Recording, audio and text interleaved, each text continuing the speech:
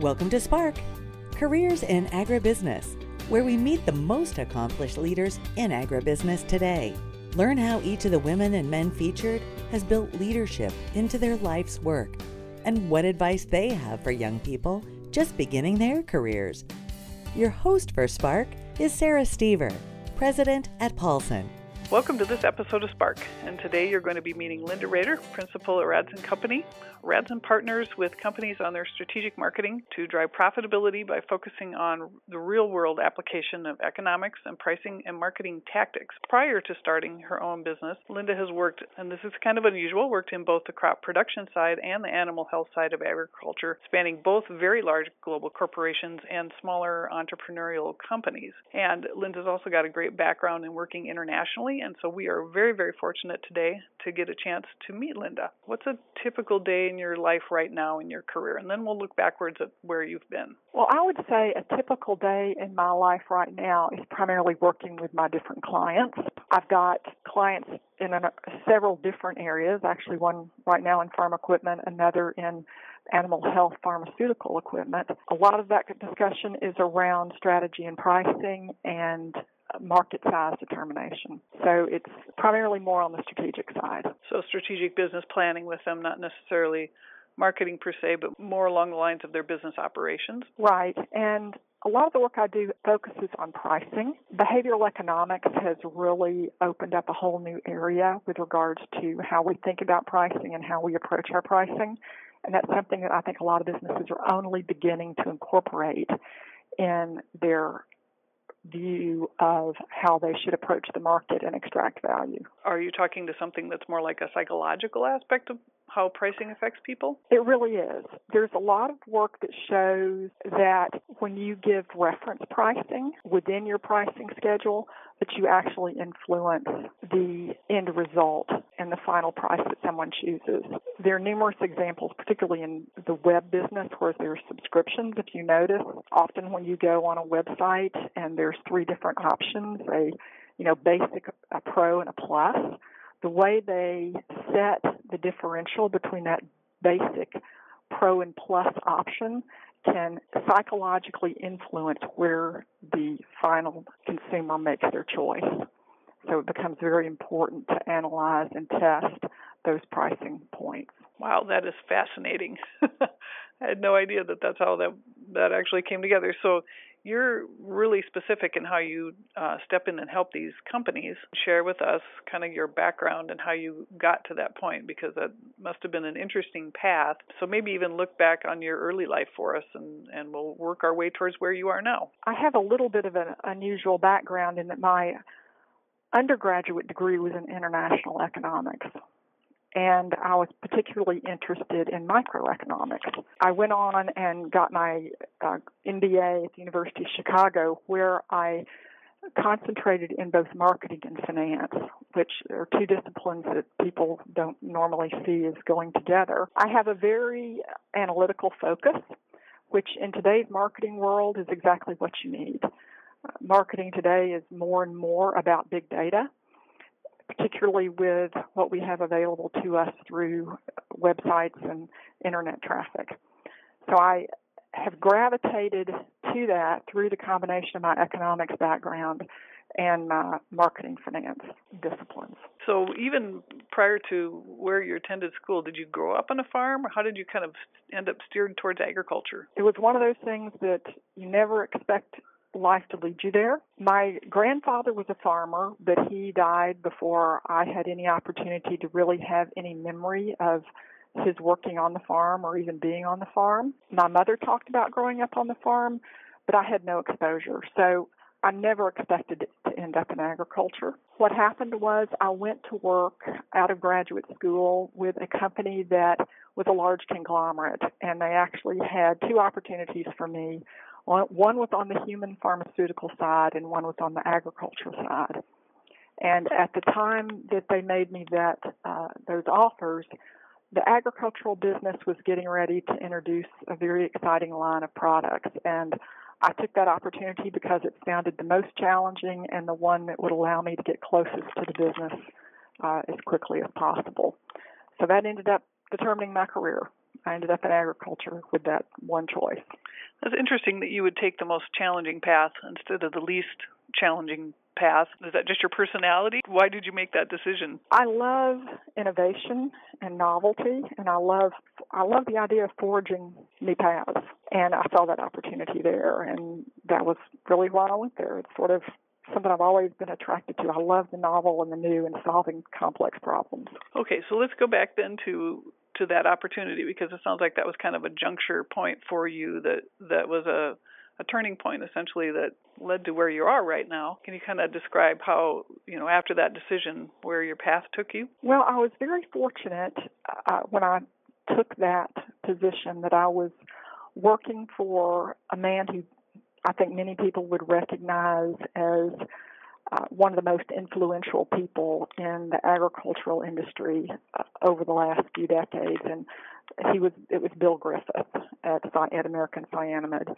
And Bill was one of the most inspiring leaders I certainly have ever come across, but he also was a fantastic teacher with regards to how to manage people. Watching him manage and lead are some of the most important lessons that I got in growing my career. He showed the importance of allowing talented people that work for you to surprise you with their ingenuity in execution and in problem resolution. That's probably been one of the most important secrets I've ever learned. So were you working directly with him? Yes, I was. Wow, what a great opportunity. So maybe describe your path there in your career at American Cyanamid. It was very exciting because shortly after I started working with Bill Griffith, he decided to launch what was called the AgriCenter concept. And basically what Cyanamid did in conjunction with the launch of a revolutionary group of chemistries was we cut out our distributor and began selling directly to the retail dealers. This was not something that had ever been done in the industry. There were plenty of people that simply thought it couldn't be done, and it was a Herculean task. It just about brought the company to our knees, but it was just the most incredibly exciting opportunity to launch something that novel and new and be on the ground floor. So at the same time we were putting this new line of chemicals into the market, we were also completely redoing the distribution chain. It was successful but challenging. I've heard of a lot of people that worked at American Cyanamid, but I did not know that piece of history of it, so that's really fascinating. So what was your role there specifically, and maybe talk about what you learned from Bill and how that grew you as a person? I guess my title at first was Strategic Planning Manager. And when Bill came up with this idea to revolutionize the distribution channel, he chose me and one other person to basically lead that initiative. And we sort of split the duties.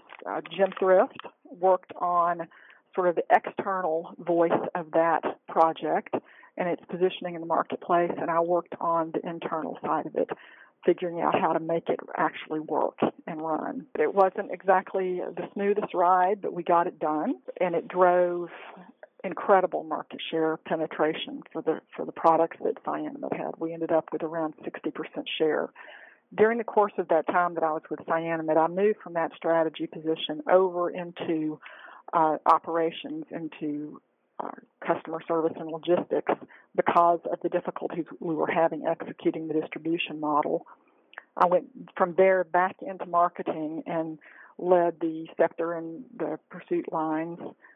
From there, I went into the sales organization and was a regional sales director. So that was sort of the course of my career with Cyanamid. I finally left Cyanamid after its acquisition by American Home Products and subsequently BASF, and went into some entrepreneurial things before I ended up in animal health. That's really, really interesting. So during all those junctures when you had dramatic shifts from where you were at, how did you perceive all those opportunities within American Cyanamid? I really was very excited about them. Cyanamid had an unusual approach, I think, in developing people. At least it seems unusual today because I haven't seen it. But what they viewed was to really become a good manager, you needed exposure to all the different parts of the organization that were required to successfully serve a customer. And so that meant that they moved people through a wide variety of areas. They saw nothing of taking a salesperson and putting them in operations, or taking a marketing person and putting them in manufacturing. It certainly calls for a steep learning curve every single time, but it also dramatically improved the communications within the organization, because you learned what it was like to walk in that other person's shoes. Therefore, as you developed and made decisions within your particular area, it made you think about what impact will this have on manufacturing, what impact will this have on operations, and work better with your counterparts to assure a successful execution. So I thought it was a brilliant strategy, and that was the career path I took, and it was, in my opinion, one of the most rewarding parts of my career. I'm guessing that took a really specific kind of person to feel comfortable moving, in and out of those roles that were maybe not necessarily ones you were comfortable with. You have to really like the new. The other thing is, I think you really have to listen hard, because it's all about learning fast. So all those experiences that you had sound like they were probably a pretty great foundation for that next step, which was you described it as some entrepreneurial activities. Can you maybe describe what that was like? Well, I went into the whole .com era, and I worked with a internet startup, which again was working to revolutionize the distribution of agricultural products. The name of the business was accessag.com. They survived the whole .com demolition, so I'm very proud to say that they did have a good business model, although like all good small companies, they learned to morph and change along the way in order to fit the opportunities. The idea behind Access was an auction platform where producers and growers could go to identify the best pricing opportunities for the inputs that they needed around the country. So it was everything that, a small startup is, particularly one with external funding, very fast-paced, a bit of a roller coaster as far as events going your way and then not. And it was really exciting. So how long were you at that point, and was that kind of what you learned through the pricing of that auction system? Did that kind of influence where you are right now with what you're doing in your niche? Well, it did. I was with Access for a little over a year, and then I moved over to another small privately held company, which was actually managing data. It was a data analysis company for a lot of the crop companies. What I discovered through that process was that I very much like working in small organizations with small teams. The speed that you can make decisions and move forward, it is simply greater in a smaller organization. Now, having worked in both environments, I can say there's also big pluses to big companies, because they have resources and knowledge bases that you're not going to find in a large company, which is probably why I keep jumping back and forth between big companies and little ones. Because you see both sides of it, and you enjoy working on both sides of it. That's right. So from that data company, then, where did your path take you? I ended up going to work for Mary Howell, which is in the animal health space, and I began leading one of the preeminent brands in the animal health space, which is HeartGuard. It's an animal health preventive for dogs. I took over the brand when I think people had decided that it was pretty much done for, that it really didn't have a future, and I went in and looked at it and said, no, it really does. There's a lot going for it still here, and put it on a different path, and it's still probably the leading heartworm preventive in the U.S. today, which is amazing. It's about a 30-year-old product now, and it's been off patent for 15 years, which in the pharmaceutical arena is unheard of. Can you kind of describe that other path you put it on? How did you turn that around? What's interesting about HeartGuard is that it's made of real beef. And one thing about dogs is they like beef. So what happens with the product is that the dog reacts just extremely favorably to it, so it's easy for the pet owner to give. No pet owner likes to have a fight with their dog when they're trying to give them a medication that is life-saving to them and that has to be administered once a month, no matter what. So what I focused on was the emotional component of that relationship between the product, the dog, and the human. That, in conjunction with some of the other properties of the product, which are other parasites that it controls, were the two factors that I sort of refocused on. I also gave the sales organization some new tools. One of the big problems with a product when it gets to be about 20 years old is the sales representative feels like, what am I going to say to this customer about this product that he hasn't already heard? He's known it, used it for, 10 to 20 years. What can I possibly say when I walk in the door to convince him to consider buying more? So I tried to give them tools, even when they were more lighthearted tools. For example, we partnered with Scholastic Books, and we came up with a book about taking your dog to the vet, and it was a Clifford book. I don't know if you're I remember familiar those. with the children's. Big Red Dog. The big Red Dog. And HeartGuard is obviously a dog product, and the heart is red, and so the Big Red Dog was a great partner to have as we talked about the importance of administering heartworm prevention to your pet. So we had a little book that was written about Clifford going to the vet, and we used that as a basis to really, talk more to not just to the veterinarian, but to the technicians in the clinic, the receptionists, and even had tools to talk directly to the pet owner. So it kind of gave the whole product a new life and another set of tools for the salesperson to use. That was so smart. So there's the little piece of psychology again. So I'm starting to see a pattern here between the data and the psychology and the pricing and how this is kind of all coming together. So where did you go after Marielle? After Marielle, I worked briefly in a swine genetics company before I decided that I wanted to go out on my own and start my own business. And what really drove me to that decision was the whole development in this area of behavioral economics. Because my original training was economics, and my original training, particularly at the University of Chicago when I was there, they were focused very much on how man is rational and a man makes rational decisions. And that was the fundamental basis of the way the markets would work. Behavioral economics has now shown pretty clearly that we're not always rational. Rather, we are efficient in our decision making. That has resulted in sort of a different framework around which to think about marketing strategies and pricing. And I was very attracted to that, so that's how I ended up with my own business. Interesting. I've never heard it described that, not rational but efficient in our decision-making process. Now that you're on your own, who are you able to work with, and how does it feel to be an entrepreneur again? Is it a small company now? Yes, it's a small company. I have one partner that works with me. He's more on the financial side. I focus in agriculture, which is a little bit of a unique area. I mean, because that is my industry experience and taking a lot of those principles that I have studied and applying them within that area.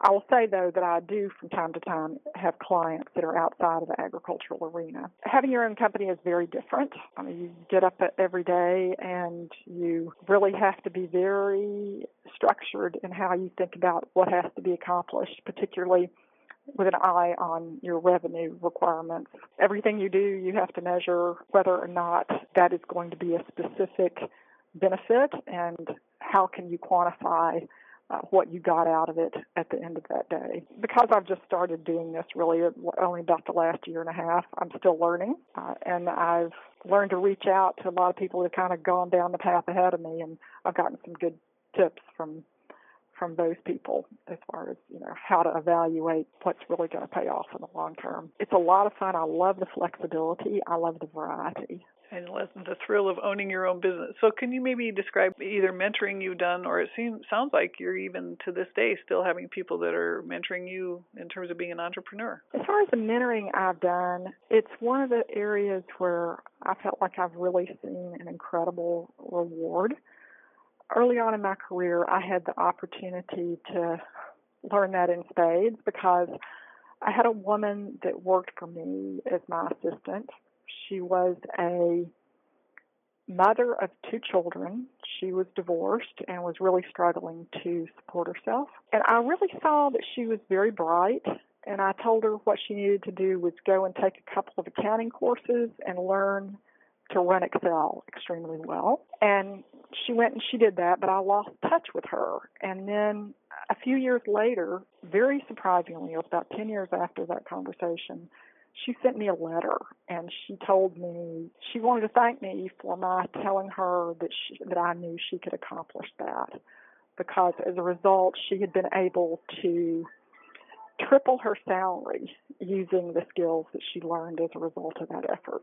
It was the most incredible letter. I was just overwhelmed by it. What a reward to get that feedback, and it really has caused me to want to do everything I can that as young people come through to teach them as much as I know and help them build their career going forward. Well, that's a really powerful story and a great segue to what is your advice for young people coming up in their careers and maybe even still in high school and still trying to decide their education path or decide their overall career path? Two pieces. First, they need to think of themselves as a product. And just like the Tide detergent, they always keep adding a new feature to it, cold water Tide or new fresh scent.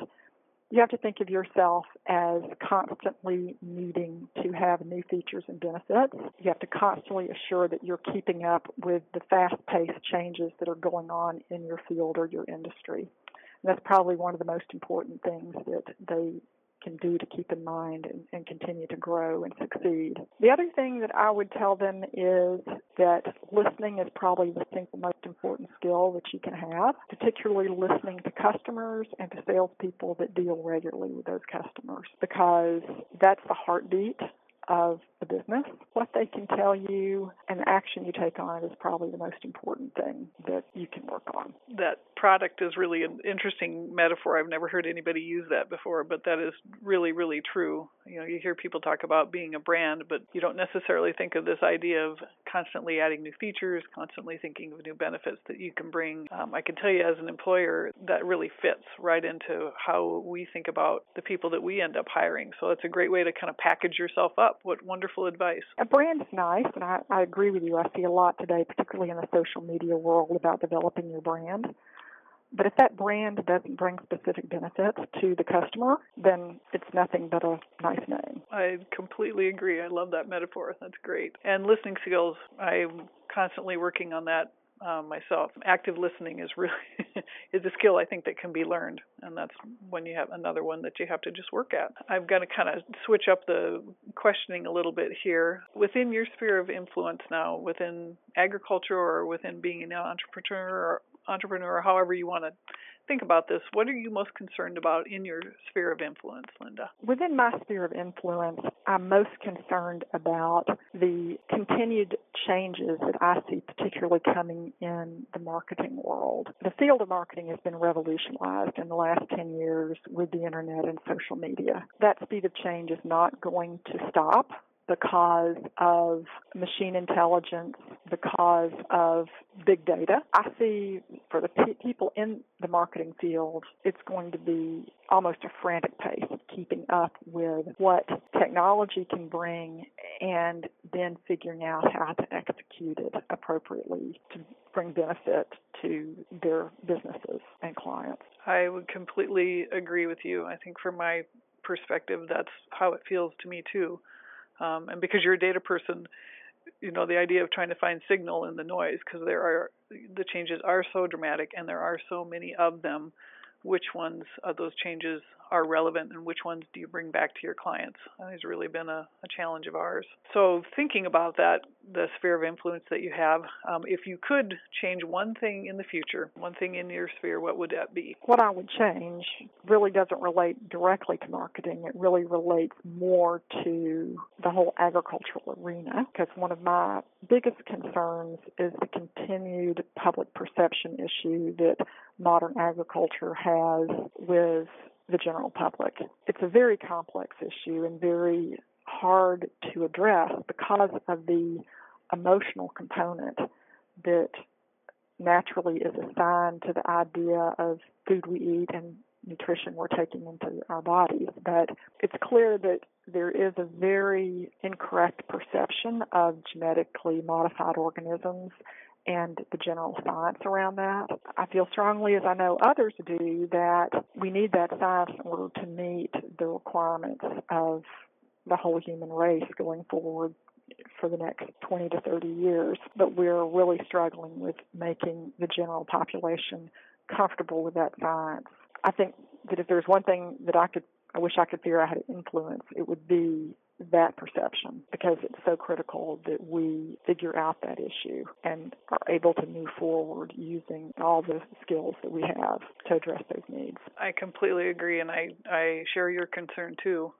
I worry that we will lose our scientific momentum because there is such pressure against what we know is actually working and effective. If you figure that out, Linda, you let the rest of us know, because we're all there with you, wanting that same goal of, just seeing a future where we are less food secure than we are now, and that's a scary thing. So when you have stepped aside from your career, and you got a long way to go, and now that you've just started a new business, and it's a lot of fun. Obviously, we'll be doing that for quite a while, but what do you want people to remember you for or think about you? That's a really hard question, because I guess every person always dreams of making one great big contribution for which they're remembered. But careers today are such a series of vignettes rather than one long movie. People have usually now a series of roles in different companies, and that's certainly what I have seen in my career so far, and I really don't anticipate that to change. So perhaps it's better to be remembered for always leaving any place you work in a better position than they were in when you arrived, and to make sure that you always help them move forward. I think that's probably, if you had to ask me what I want to be remembered for, that's probably it. Speaking from having worked with a lot of people myself, it is really gratifying to work with people who will jump in and do what needs to be done to fit the situation that we're all in, and kind of think of themselves maybe secondarily to that effort. So my last question for you, Linda, or maybe the last couple of questions are, is there any question out there that no one ever asked you, but you have got an awesome answer for it? Yes.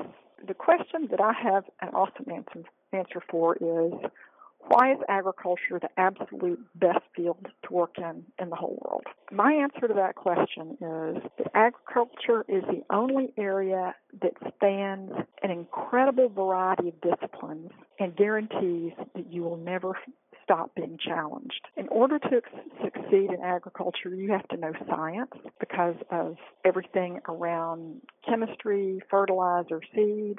You have to be an excellent business person and be able to understand an income statement and how to drive profit and work in a highly commoditized business. And then today, more and more, you have to be a technology expert, because all the machines that are helping us succeed today are generating lots of data and are fundamentally computer-based. I don't see any other area that requires all of that area of expertise and also gives the opportunity to work in such a variety of fields. You're not going to get bored. It's always going to be something new, and that's why I see agriculture as absolutely the best field you could possibly be in. I could not agree with you more, and that is a wonderful answer and a wonderful question. I wish I'd have thought of it. It's a great question. So then, to just wrap up, Linda, is there any other advice you want to give our young women and men that are listening to our podcast? Give agriculture a consideration. It's just about never on a woman's list. I can speak to that from personal experience. My young daughter came up, and she never dreamed she would actually work in agriculture, and I'm happy to say that she's there now, but it was never on her list. Give it some thought. I think that they would be very rewarded by the experience. Can I ask what her career path is? She had to prove her mother wrong, of course. She told me that she wanted to be an English major. I informed her that no one could feed themselves being an English major. And so what she did was she went out and had one job interview, got the job, and she is now working in public relations for an agricultural chemical company. Oh, that's wonderful. So thank you for your time, Linda.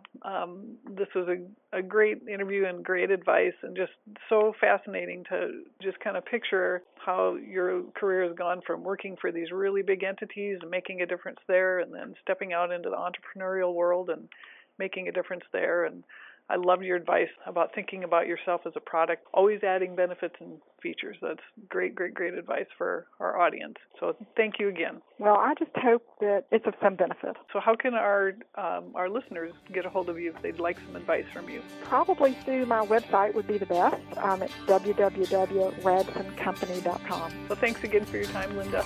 Much appreciated. That's Spark for today. Thanks for listening, and we hope you'll tune in for the next episode. To learn more about Paulson, please visit paulson.ag. That's PAULSEN.AG.